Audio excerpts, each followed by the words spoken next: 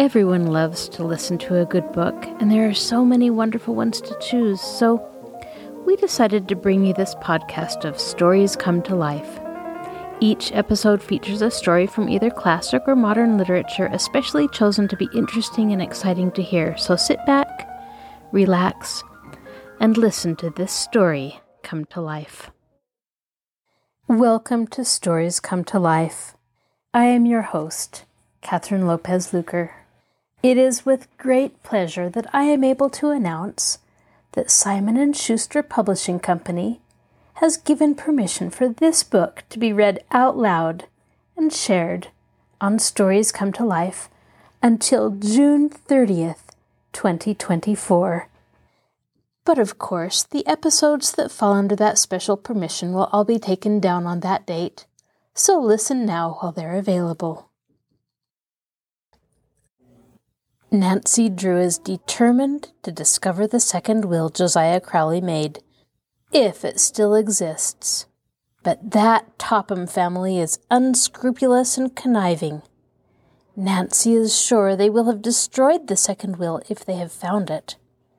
And then the deserving sisters, Allie and Grace Horner, won't receive their lawful inheritance. But clever Nancy has some ideas of how to proceed. Now sit back, relax, and listen to this story come to life. Nancy Drew, The Secret of the Old Clock. Chapter 4, An Interesting Story. "The storm is getting worse every minute," Nancy Drew's companion observed. Nancy followed her to the barn door and looked out. The rain was now coming down in torrents, and as the girls stood in the doorway, a sudden gust of cold wind blew a sheet of water into their faces. "Oh, let's get back where it's dry," Nancy laughed. "This is terrible." "It's getting cold, too," her companion announced with chattering teeth. "Why not come into the house with me? It's far more comfortable there. And unless I'm mistaken, this storm will continue for an hour or so." "Oh, I don't like to trouble you." "Oh, it's no trouble at all. Grace will never forgive me if I don't bring you inside." She turned to Nancy with an apologetic smile. "I guess I forgot to introduce myself. My name is Allie Horner, and I am Nancy Drew." "Not the daughter of Carson Drew, the noted lawyer?" "Yes," Nancy admitted in surprise. "Do you know my father?" "Oh, no, but I guess everyone has heard of him." Allie Horner began to take off the raincoat which she wore. "Here, take this, and I'll find you a pair of rubber boots." "I don't want to take your raincoat," Nancy protested. "What will you wear?" "Oh, I have an old coat hanging here on a nail. I'll use that. Anyway, the rain won't hurt my dress." Under protest, Nancy donned the raincoat and put on a pair of rubber boots, which were several sizes too large for her. She made such a grotesque picture that the two girls could not help but laugh. Then they closed the barn doors. "Now," Allie directed, "let's make a dash for it." Hand in hand, they splashed through the mud toward the farmhouse. As they ran, a vivid flash of lightning momentarily illuminated the sky and caused the girls to cringe. The rain pelted down steadily, and the atmosphere was much colder than it had been 10 minutes before. "If it gets any colder, we'll have hail," Allie chattered, as the two girls reached the shelter of the porch. Dropping their muddy boots outside, Allie flung open the door, and they entered a warm kitchen. As the door closed behind them, an older girl who was bending over the kitchen range turned toward them in surprise. "Grace, I've brought you a visitor," Allie said quickly. "Miss Drew, I want you to meet my sister. She's the mainstay of our little family." Grace Horner cordially acknowledged the introduction and greeted Nancy with a warm smile. She was tall and slender, as was her sister, with dark hair and thoughtful brown eyes. Nancy judged that she was at least 4 years older than Allie. Her face was rather serious, and it was evident that responsibility had fallen upon her shoulders at an early age. Nancy was at once attracted to both Grace and Allie, and responded to their cordial welcome. "It's nice of you to take me in this way," she told them. "Mercy, it's a pleasure for us," Grace assured her. "We don't see a girl of our own age once a month unless we go to Masonville, and our visits there aren't very frequent, Miss Drew." "Oh, please call me by my first name," Nancy begged. "Everyone does." The three girls were soon laughing and talking together, as though they had always been friends. Nancy knew she was going to like the Horner girls, and it was evident they were delighted with her. Presently, Grace deftly removed a cake from the oven and set it on the table to cool. "Let's go into the living room," she suggested. "My cake is done, so I don't need to watch it. I'll give you a piece before you go, Nancy." "And Grace's cakes are the real thing," Allie declared. "I'm not much of a cook myself. I'd rather be outdoors." "We don't wish you any bad luck, Nancy," Grace laughed as she led Nancy into the next room. "But Allie and I don't care how long it storms." "Neither do I, so long as I get home before dark," Nancy replied. Although the living room was warm and comfortable, it was nearly bare of furniture. The floors had been painted and were scantily covered with handmade rag rugs. With the exception of an old-fashioned divan, an inexpensive table, and a few straight-backed chairs, and an old wood stove which furnished heat, there was little in the room. However, dainty white curtains covered the windows, and Nancy realized that although the Horner girls were poor, they had tried hard to make their home attractive. "Surely you two girls don't live here alone, do you?" Nancy inquired. Allie nodded. "Grace and I have been living here ever since Father died. That was 2 years ago. Mother passed away just before that," the girl added with a slight catch in her voice. "But how do you manage? It must be dreadfully hard for 2 girls to run a farm by themselves," said Nancy in wonder. "Our farm isn't very large now," Grace said quietly. "We have only a few acres." "I know you wonder how we live, but are too polite to ask," Allie broke in. "Grace helps a dressmaker at Masonville whenever she can get work. She makes all our clothes, too. And I raise chickens." "Chickens?" Nancy asked in surprise. "Can you make much at that?" "Well, it all depends. This year the market hasn't been so high as usual, and the price of eggs has dropped too. But I enjoy the work, and I could make it pay if only I could afford to start a flock of white leghorns." "Allie is a regular outdoor girl," Grace explained with a smile. "We divide our work. I attend to the house, but she would rather be outside." "We get along very nicely in the summer," Allie went on. "We raise vegetables and have enough for our own use. But in the winter it's hard. I don't know how we'll manage this year." "We'll find a way, Allie," Grace told her with a brave smile. "We always have." She arose from her chair and turned to Nancy. "I'm sure you're not interested in our misfortunes. It's true that we're poor, but we can still offer a guest a cup of tea. Excuse me while I go make it." It was on the tip of Nancy's tongue to protest, but she checked the words just in time. She knew that Allie and Grace were proud, and that to refuse their hospitality would hurt their feelings. "I wish I could help them," Nancy thought, "but if I offer to pay for the tea, they will be offended. Perhaps later on I can engage Grace to make a dress for me." In a few minutes, Grace returned to the living room bearing a tray which had been covered with a clean white napkin.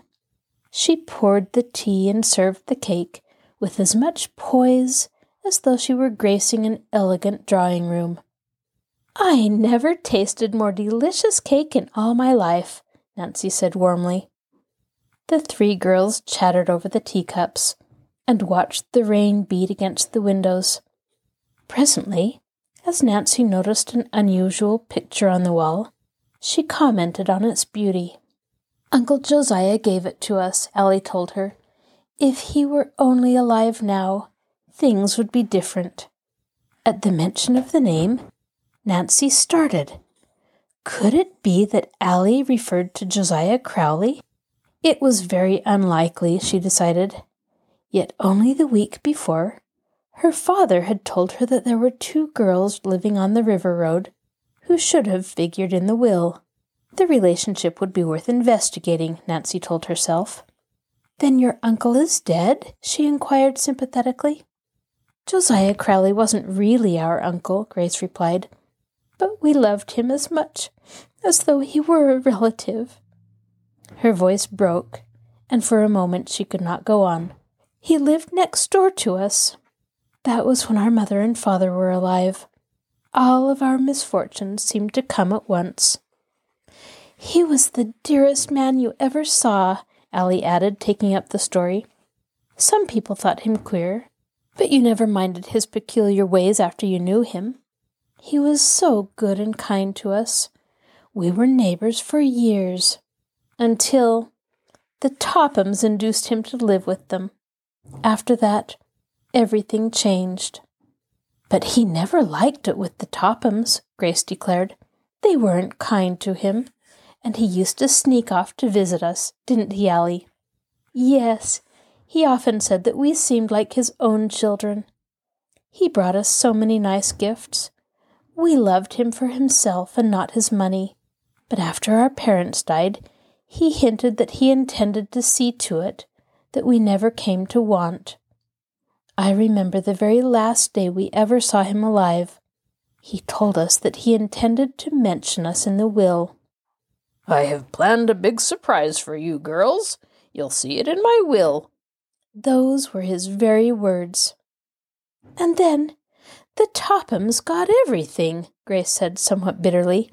It isn't that we were expecting any of the money, but it does seem unfair that the entire fortune should go to them.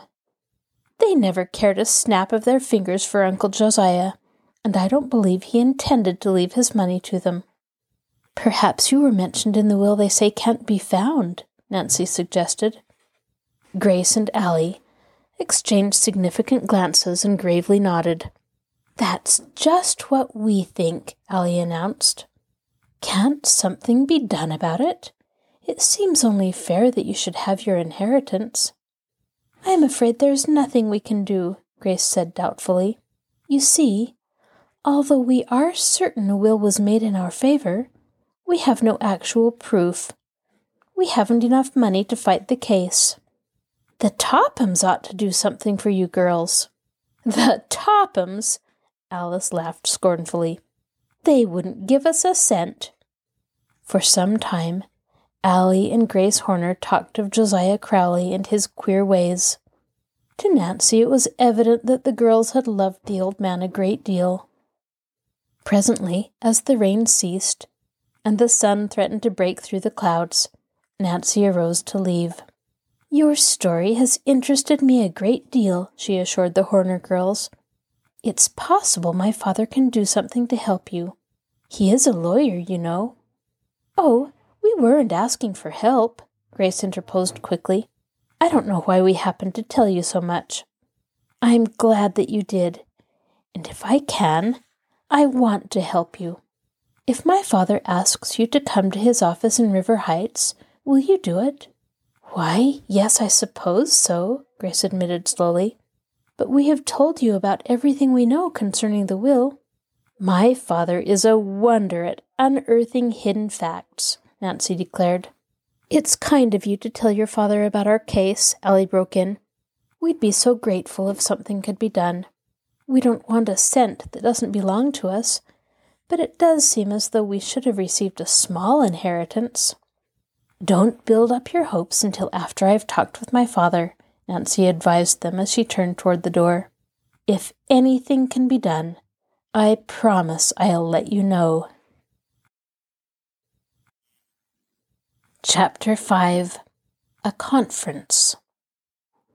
Although the rain was no longer falling, the river road was a sea of mud, and before Nancy Drew started for home, the Horner girls insisted on helping her put her chains on the rear wheels of the roadster.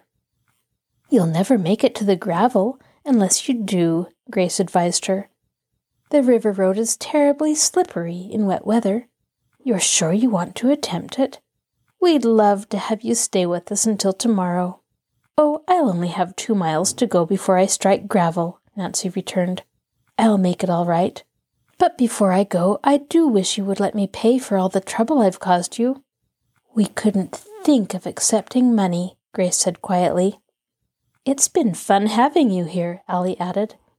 At last, after thanking the Horner sisters for their hospitality, Nancy told them goodbye. Allie and Grace watched her until she had backed the roadster from the barn and was safely on the road. You're taking a big chance in this mud, called out Allie after her.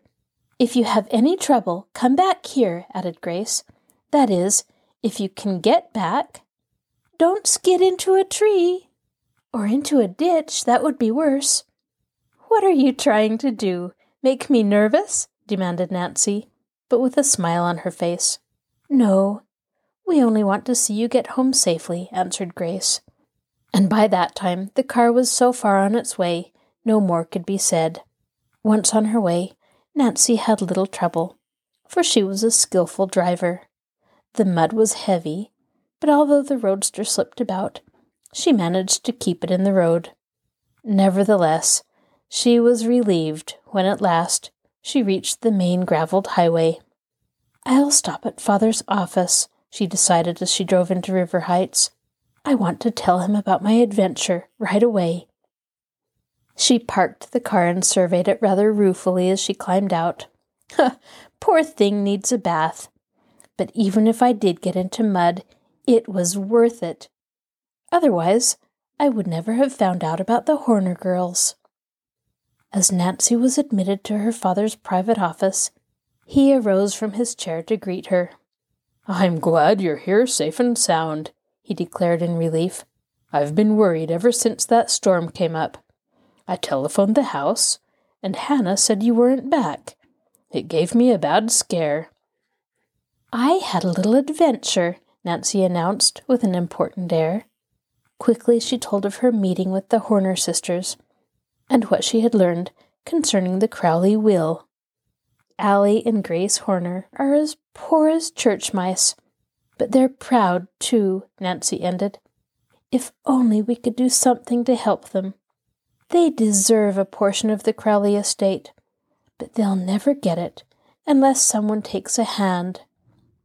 From what you say, it looks as though Crowley really did make a will in their favor, Carson Drew commented thoughtfully. I never had any particular liking for Richard Topham, and I'll admit it would please me to see him lose the money. I'll be happy to do anything I can to help the Horner girls, Nancy. We might invite them to the house for a little conference. I was hoping you'd say that. You say the girls have no idea what became of the will? They never saw it. Well, it's possible that by talking with them, we may learn something which may serve as a clue. I'll invite them to the house tomorrow if you want me to, Nancy said quickly. You're so clever at asking questions, and the Horner girls will do anything in their power to help. Mr. Drew studied his desk calendar for a moment. All right, but make it day after tomorrow afternoon at 3. I have no appointment for that hour. Now that she had accomplished her purpose, Nancy gave her father a hug and fairly danced toward the door. I knew you'd try to help them, she called back over her shoulder. Now that you've promised, I'll scamper off and let you get your work done. Nancy's interest in the Crowley case had intensified since her chance meeting with the Horner girls, and it was with impatience that she awaited the conference. All the day of the appointment, she kept watching the clock, wondering if Allie and Grace would keep the engagement. She had sent them the invitation, and they had promised to come, but Nancy was a trifle uneasy, especially as the hour of 3 approached, and the 2 girls had not arrived. I don't see why they don't come, she fretted. The words were scarcely out of her mouth when the doorbell jangled. That must be the girls now, she cried as she hurried to open the door. It was indeed Allie and Grace Horner. Nancy greeted them enthusiastically and ushering them into the comfortable study, introduced her father. At first, the Horner sisters were rather ill at ease, but after a few minutes they relaxed and began to talk frankly. "Do tell me about Josiah Crowley," Carson Drew suggested. "I understand that he was rather a peculiar man." "Oh, he was," Allie began impulsively. "I have seen him go about hunting for his spectacles when they were on his nose all the time." "Did he ever hide things?" Mr. Drew inquired. "Did he?" Allie laughed. "He was always putting things away in what he called a safe place. The place was usually so safe that he could never find it again." "Did he ever say anything which would lead you to believe that he had hidden a will?" Allie shook her head. "Not that I can remember." "Why, he did too," Grace broke in. "One day, while he was at our house, he got to talking about the Tophams and the way they were trying to get his money. 'I guess they'll be fooled all right when they find out I've made another will,' he said, with that odd little chuckle of his. 'This time I'm not going to trust it to any lawyer. I'll put it away in a place that I know will be safe.'" "That's right," Allie agreed. "I had forgotten." "Was Crowley living with the Tophams at the time he told you this?" Carson Drew asked quickly. Grace nodded.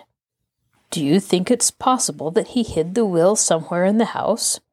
"You mean at the Tophams?" Grace inquired. "Of course, I have no way of knowing, but it's my opinion that he did." Nancy and her father exchanged quick glances as the same thought occurred to them. Perhaps the Tophams had discovered the will and already had destroyed it. Carson Drew asked a few more questions. The Horner girls were eager to help, but they were unable to furnish additional information which had a direct bearing on the missing will. After Nancy had served tea, they thanked Carson Drew for his interest in them, and arose to depart. "If I find that I am able to help you in any way, I will do so," Mr. Drew told the sisters as he escorted them to the door. "And, of course, there will be no charge for my services. However, unless the will is found, there is really very little that can be done." After Allie and Grace had left, Nancy turned inquiring eyes upon her father. "Charming girls," he commented, "and undoubtedly deserving." "Then you'll help them?" Nancy demanded eagerly. "I'm afraid there's nothing I can do, Nancy," Mr. Drew returned regretfully. "The will is probably lost forever. It wouldn't surprise me if it had been destroyed." "You mean the Tophams?" Carson Drew nodded. "The same thought came to me," Nancy declared. "It would be just like them to destroy it if it fell into their hands. They have no scruples whatsoever." "Of course, we have no proof the Tophams did away with the will, Nancy. It would be very unwise to suggest such a thing to the Horner girls. They deserve a portion of the estate, but without the will, nothing can be done.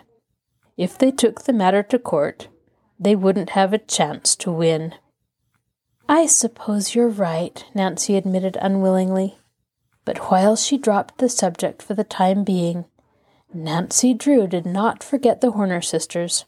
She continued to hope that by some queer twist of fate, they would come into their rightful inheritance. "If the will has been destroyed, I don't see how anyone can help them," she told herself rather unhappily. "But until I'm sure of it, I'm not going to give up." She squared her shoulders with determination.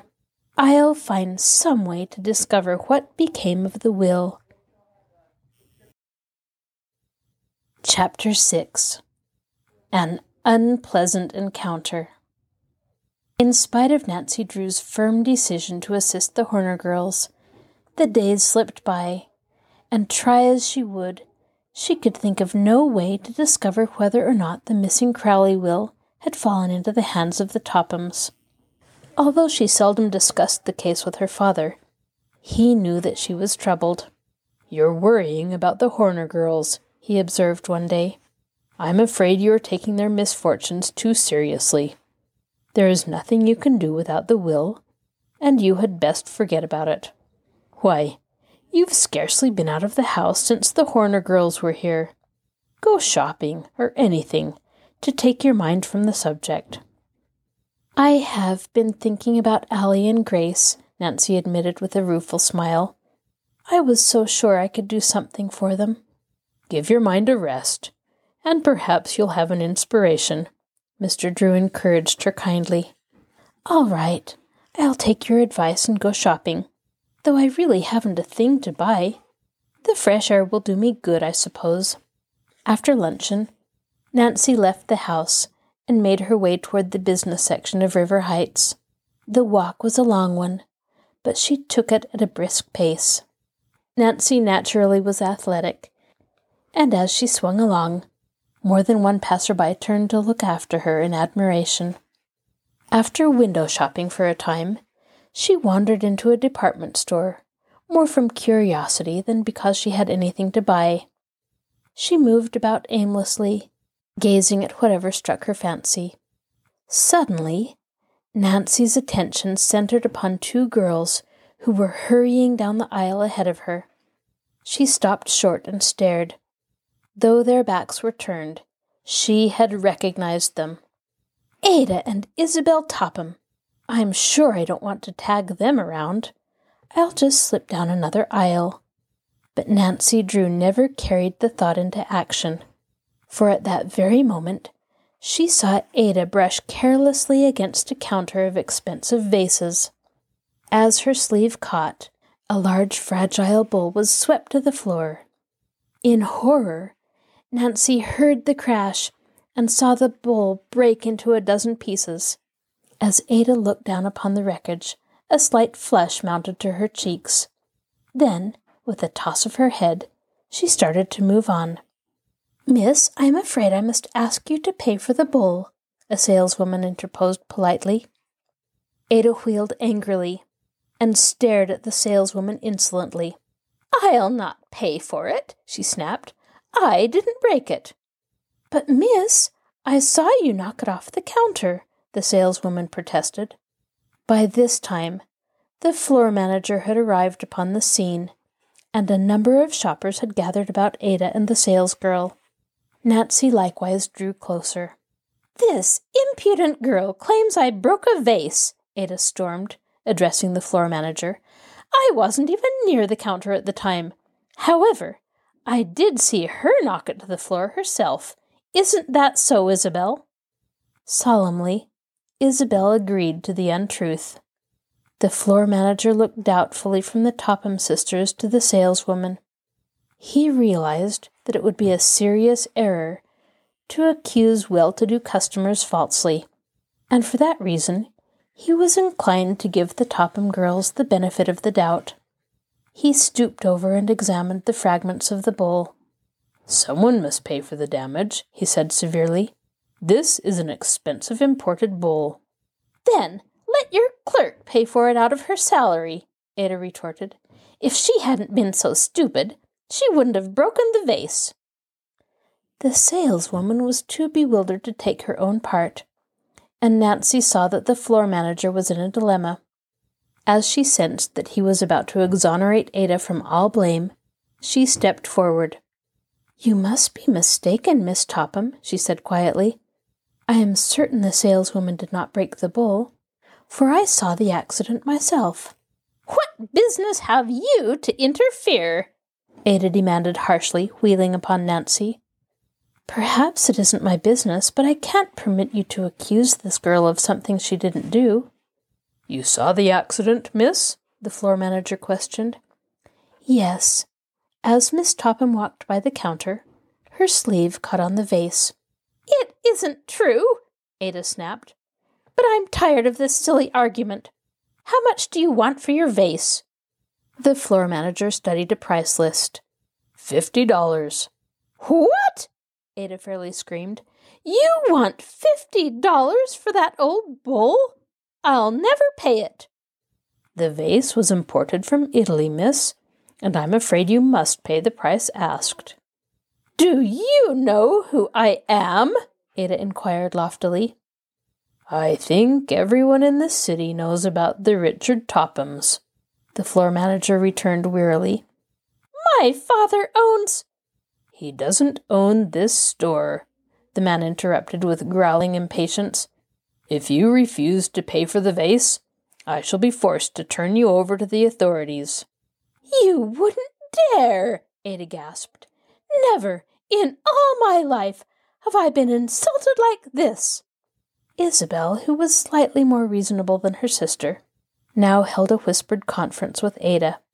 All right, I'll pay for the bowl, Ada decided as she took out her checkbook. But let me warn you, the matter won't be dropped here. She turned upon Nancy Drew and eyed her coldly. I'm not through with you either, young lady. You'll pay for this outrage. Nancy made no reply, but continued to smile pleasantly, an act which further enraged the Topham sisters. Hastily settling for the damage Ada had done, they sailed grandly out of the store. Gratefully, the saleswoman thanked Nancy. You don't know how I appreciated the way you took my part.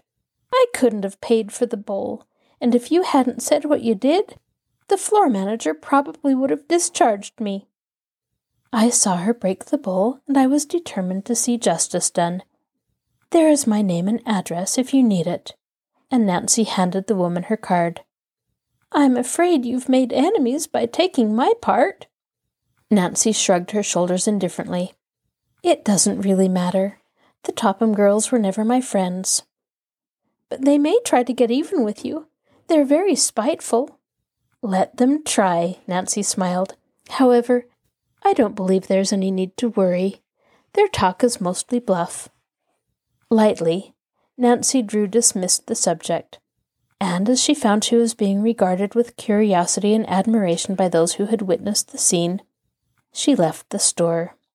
She walked slowly toward the park. It makes my blood fairly boil every time I think of Ada and Isabel Topham getting all of the Crowley fortune, she told herself with feeling, especially when Grace and Allie Horner need the money so badly. The way Ada tried to accuse that shop girl was disgusting. Nancy crossed the public park and paused for a moment at the drinking fountain. As she glanced up, she saw that unwittingly she had selected the path Isabel and Ada Topham had taken. Upon leaving the department store, they too had gone to the park and were now seated upon a bench, engaged in earnest conversation. Their heads were close together, and from the expression on their faces, Nancy suspected that they were discussing her. Unless she retraced her steps, it would be necessary to pass directly in front of them. If they see me, they are certain to say something mean, Nancy thought, and if they do, I'll be sure to lose my temper. I know, she decided impulsively. I'll take the path through the bushes and avoid them. I can pass behind that bench, and they'll never notice me. Ada and Isabel were so engrossed in their conversation that they failed to notice Nancy's approach. Chuckling to herself, Nancy left the sidewalk and quietly made her way down the path, which was shaded with overhanging bushes.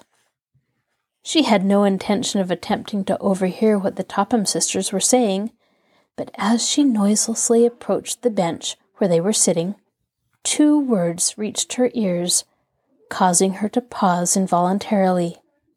Ada was speaking, and the phrase which Nancy had accidentally overheard was, "the will." In a flash, her suspicions were aroused. She comprehended the significance of the phrase.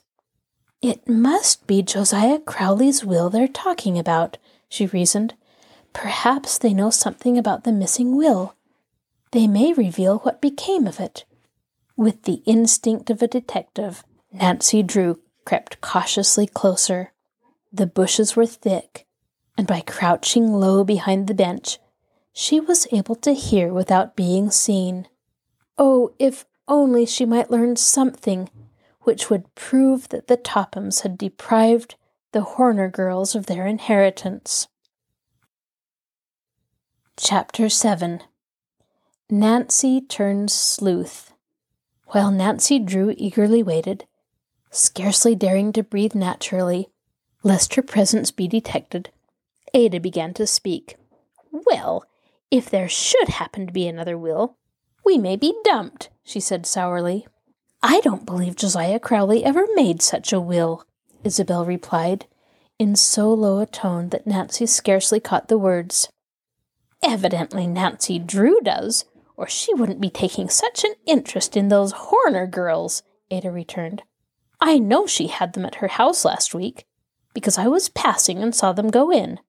How I hate that girl! If she should get her father interested, he might dig up another will." "Even if another will does turn up, we can trust Dad to take care of it," Isabel commented dryly.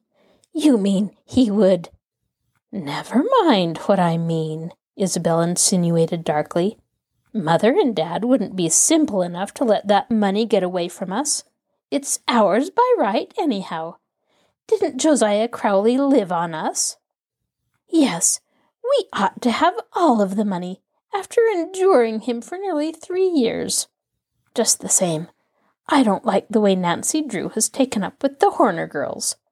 She always did have a way of nosing into things she had no business to find out." "Oh, pooh for her," Isabel scoffed. "Let her try to discover anything she likes. The money was given to us fairly enough."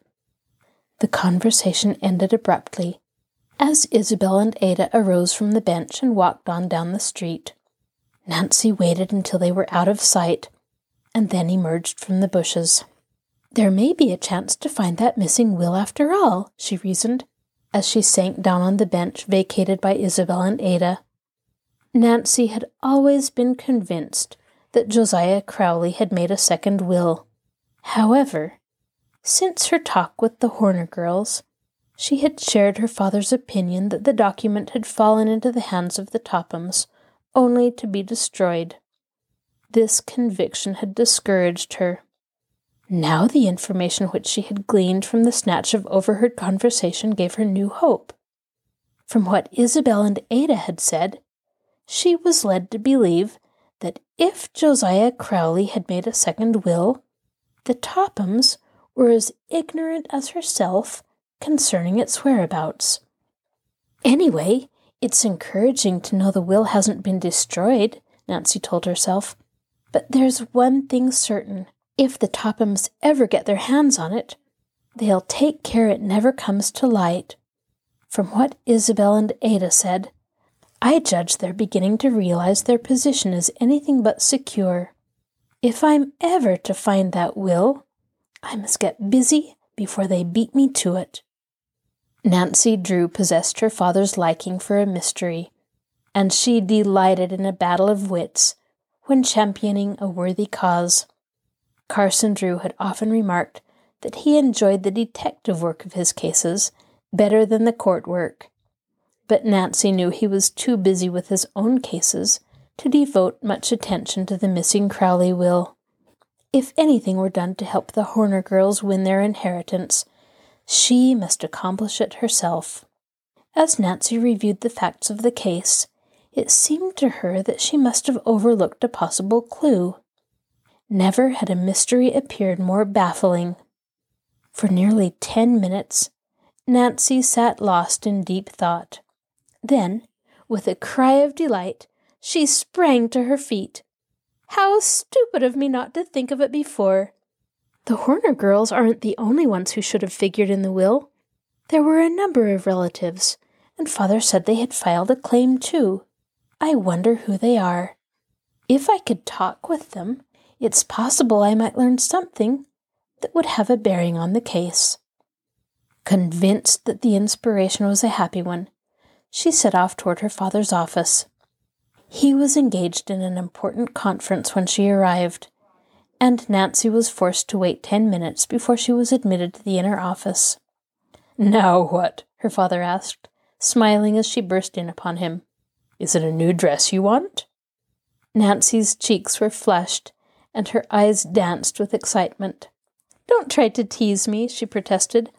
"I've stumbled onto something important, and I want information." "At your service, Nancy," Mr. Drew said. But if it's about that Crowley case, I've told you everything I know."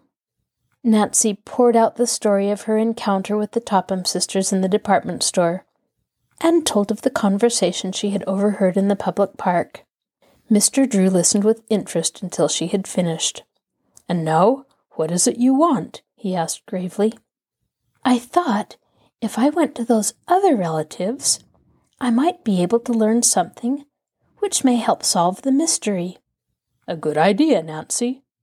"But I don't know their names, and that's why I came to you." "I wish I could help you, but I'm afraid I can't," Mr. Drew said regretfully. Nancy's face fell. "Wait a minute," he called as she turned to leave. "I can't supply the names you want, but I think I can tell you where to find them." "Where?" "At the courthouse. They should be on file." He glanced at his watch and frowned. "But I'm afraid it's too late to go there this afternoon." "Oh, and I'm anxious to find out right away," Nancy declared in disappointment. "If I delay even a single day, the Tophams may get ahead of me and find the will." Suddenly her face brightened as she thought of something. "I know! I'll jump into the roadster and run out and have a talk with the Horner girls. They should be able to furnish me the information." "You can try them at least." "That's just what I'll do," Nancy decided, as she turned again toward the door. "Just a minute," Carson Drew stopped her. "I wonder if you realize just what you're getting into, Nancy." "Why, what do you mean?" "Only this. Detective work isn't always the safest occupation in which to engage. I happen to know that Richard Topham is an unpleasant man when crossed. If you actually succeed in learning anything which may help the Horner girls, you are certain to have the Tophams in your wool." "I'm not afraid of them, Father." "Good," Mr. Drew exclaimed. "I was hoping you would say that. I'm glad you have the courage of your convictions. But I didn't want you to march off into battle without a knowledge of what undoubtedly you'll be up against." "Battle?" "Yes, battle. Rest assured the Tophams won't give up the fortune without a bitter struggle. However, if they attempt to make serious trouble, I promise to deal with them myself. I only wish I had the time to help you find the will." "And if I find it?" "I'll take the matter into court." "Oh, thank you. There's no one like you in all the world." Nancy moved toward the door. "I may not get back until rather late," she threw back over her shoulder. "I have a feeling I may discover a real clue today, and if I do, I'm going to trail it down." With characteristic impetuosity, she darted from the room, permitting the office door to bang behind her. This is your host, Catherine Lopez Luker. Thank you for joining us for this episode of Stories Come to Life. Be sure to join us next time when we continue to listen to The Secret of the Old Clock. You can find a link to our podcast on the Marshall Public Library webpage, www.marshallpl.org. I'll talk to you again soon.